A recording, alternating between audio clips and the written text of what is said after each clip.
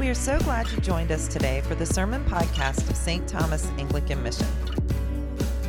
St. Thomas is a convergent church anchored in Anglicanism and located in beautiful Matthews County, Virginia.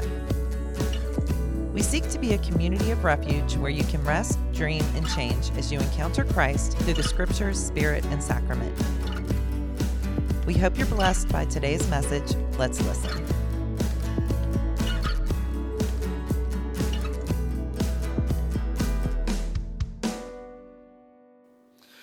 Today we're just going to do one reading. We'll do the gospel reading.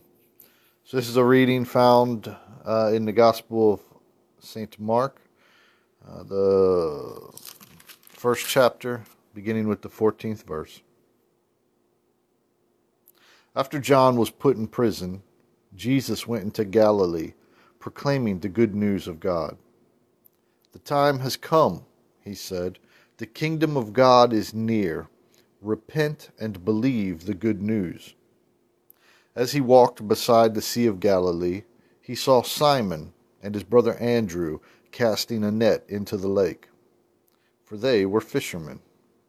"Come, follow me," Jesus said, "and I will make you fishers of men." At once they left their nets and followed him. When he had gone a little further, he saw James, son of Zebedee, and his brother John in a boat, preparing their nets. Without delay, he called them, and they left their father Zebedee in the boat with the hired men and followed him. The word of the Lord. Thanks be to God.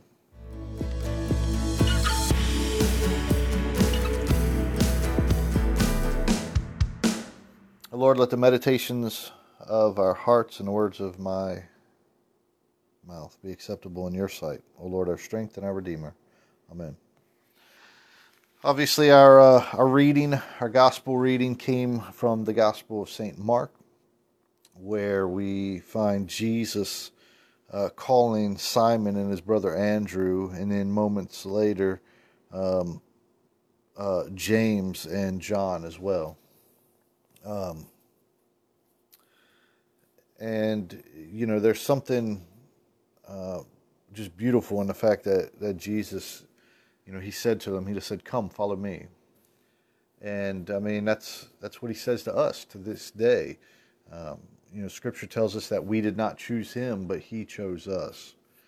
And so, you know, there comes a point where in our lives, each of us, Jesus has said to us, "Come, follow me."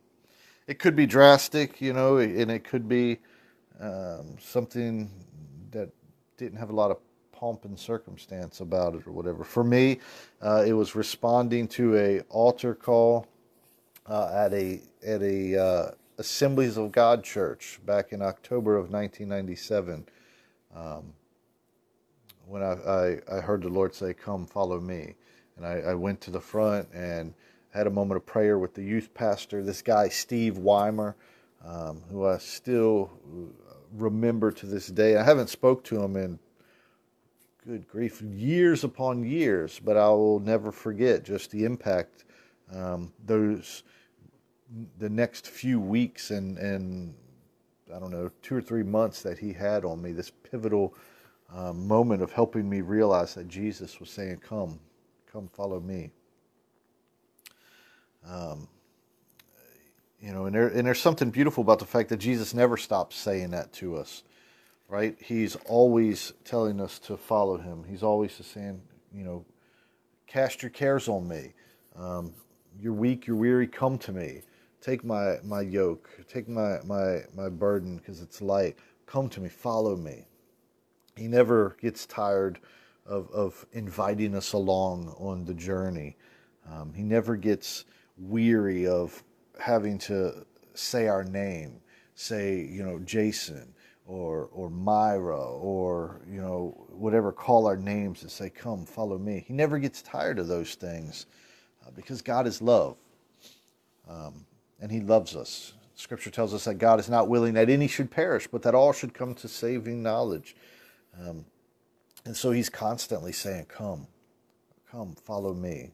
Now, of course, it's up to us to humble ourselves, repent, turn from our wicked ways and those things and follow him, we have to actually put one foot in front of the other. But still, he's just there beckoning us, saying, come on, follow me. And this year, I think for me, in addition to this call to just come follow, I feel like the Lord has just been pressed upon my heart as an individual and as a pastor, and for the church that I'm fortunate and blessed to lead, just that the Lord is just hammering in this word of faithfulness, faithful. And so, this year, I think that's going to be kind of the thing. Last year seems to have been a year of love here at St. Thomas. Seem to be always talking about love in some capacity. And I think this year, faithful might be that thing. Because see, when Jesus calls us and he says, come follow me, like he did Simon and Andrew and James and John, he didn't just say, come follow me for a moment. He come follow me, be faithful as he is faithful. Because the Lord will never leave us or forsake us. And, we are called to just put one foot in front of the other, step after step, and remain faithful.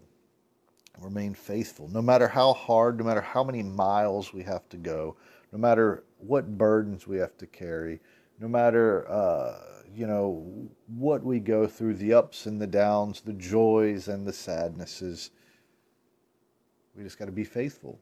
And if we're faithful, we will continuously, time and time again, hear the Lord saying, come, follow me, follow me. And he won't lead us astray. Scripture tells us that the Holy Spirit leads us into truth. And so, we are charged with following Jesus. Following Jesus isn't just a one-time thing that you do. Like in October 1997, when I responded to that altar call at the Assemblies of God Church, that wasn't like, okay, I checked the box, I'm done, I follow in Jesus, life is good. No. Each and every day that I rise out of bed, I have to make a decision afresh, anew, to follow him that day. In each and every time I'm going through, the daily office and morning prayer or evening prayer, and we get to that time of confession that we start with every morning. Almighty and most merciful Father, we have erred and strayed from your ways like lost sheep. Have to, every day acknowledge that I have messed up. I have took a wrong step. But because you're calling me and you're saying, follow me, I'm going to be faithful. I'm going to repent. I'm going to make effort. And I'm going to get up. I'm going to take that step today and tomorrow and next week. And keep on traveling on this journey. Some of us, it's none of our journeys look alike, right? Some of us have, these big dramatic journeys. Some of us have these quiet, humble journeys. Some of us have journeys that seem carefree. Some of us have journeys that seem bound with burden upon burden. Some of us have great hardship that inflicts physical torment. Some of us have hardship that inflicts mental anguish. There's different things we each go through. But again, if we're faithful to hear his voice and to not just hear it, but obey, if we're faithful to heed it and follow him, we can find great truth. We can find great peace. We can find great hope and even joy in the fact that he's there with us.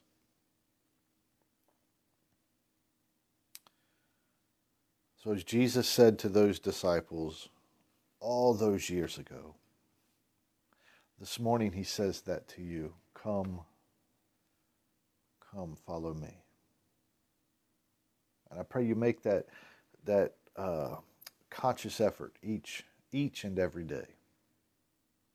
Each and every day. Let us pray. Lord, I thank you for your presence. I thank you, Lord, for your call to faithfulness.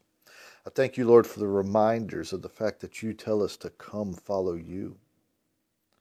I thank you, Lord, for the fact that you are with us. Your Spirit leads us into truth. You said you would never leave us or forsake us.